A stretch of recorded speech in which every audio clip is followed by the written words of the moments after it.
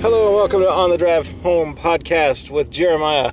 And I'm Katie. And we have two special guests this evening. We have... Christine. And Brian. Yay! Yay! And we just saw the movie Logan. Starring my boyfriend, Hugh Jackman, who doesn't know it yet. No, he doesn't. Patrick Stewart. A huge what? Sorry. I get it. Ding.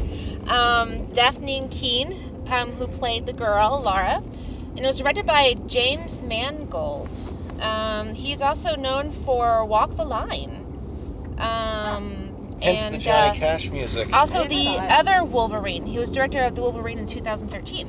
Okay, so that was the good Wolverine standalone movie, not the one, not the very first one where they completely ruined Deadpool. You know what's so funny about the whole Walk the Line thing? He was director for that. They had some Johnny Cash music. Yes, they did. You know, so it was kind of fun. Anyways, all right. So we should talk to our guests of honor tonight. What did you guys think of Logan? What did you guys think? That was intense. It was a really good movie. Yeah. What'd you think, Brian? In a lot of ways, it was the X-Men movie I've been waiting for. Yeah. Ooh. I can second that. I felt like this movie, they did a really great job of I mean, you already know who the characters are. You know, kind of the general idea of where they came from. So they just kind of throw you into a story. And they're like, here's something really cool. And it reminds me a lot of, like, reading the comic books. Yeah. Where you're just like, you already know who everybody is. There's little references that you can get more out of it the more you know. But it's just, here's a really interesting story. I loved how they had more story and less special effects. Yeah. But they had some special effects kind of going with the story, actually. And in my opinion, I think this is like, had a lot of heart to it. Yeah. You know, a lot of feeling. They definitely take the tortured hero character to the degree.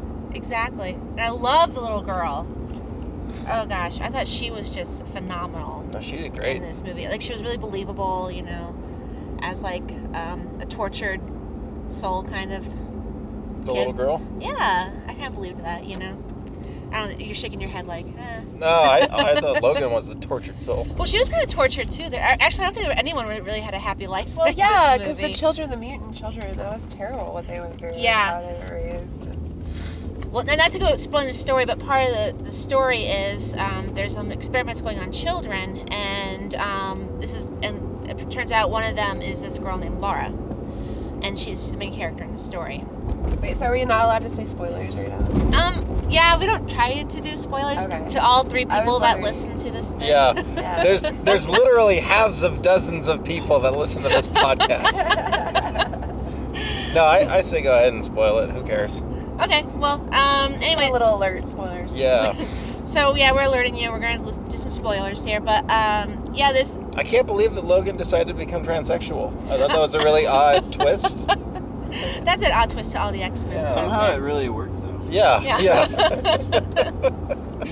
But I guess, like, okay, doing spoilers, but they would take DNA of the mutants and put it into these children, or make children and they're trying to make a super army with mutants. After they already killed off all the old mutants. Exactly. So it's like a whole new generation of mutants now. Did you catch what year this was set in? It was 2027. They said it on the radio at the very, very beginning. Yeah, I heard 2020 something. Yeah. And that's so funny because, like, we're watching the movie, and in the movie they had self-driving trucks, and I was like, what are those things? And I was like, oh my god, that's self-driving trucks. You know, might be seeing those in a few years. It's almost a post-mutant world. It's like mutants have been, like, the mutant population has been culled and controlled, and there's not many mutants left. Yeah. Right.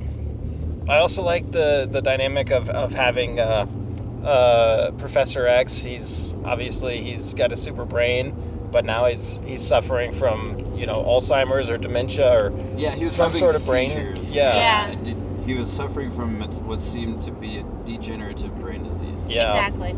And what's so funny about this, like, you have these two main characters that you always think are indestructible, but it's like, no, they're still, even though they have powers, they're still just human. Yeah. And which is kind of cool. It explored the mortality of the seemingly immortal mutants. Yeah. Exactly. And I feel like this movie went really deep with the X-Men. The whole, like, I don't know, you kind of get, like, real heart, real feeling with these characters. It wasn't just like, hey, let's make a special effects movie. It was like real like heart-touching story. It wasn't even just like, hey, let's make another comic book movie and let's rate it R and make there be violence. It's like, no, they actually had a story to go with it. Yeah, but it was really violent, and I wasn't used to Wolverine saying the F word, even though I'm sure he does. Yeah, even the professor. The yeah, professor right. F-bombs. Yeah.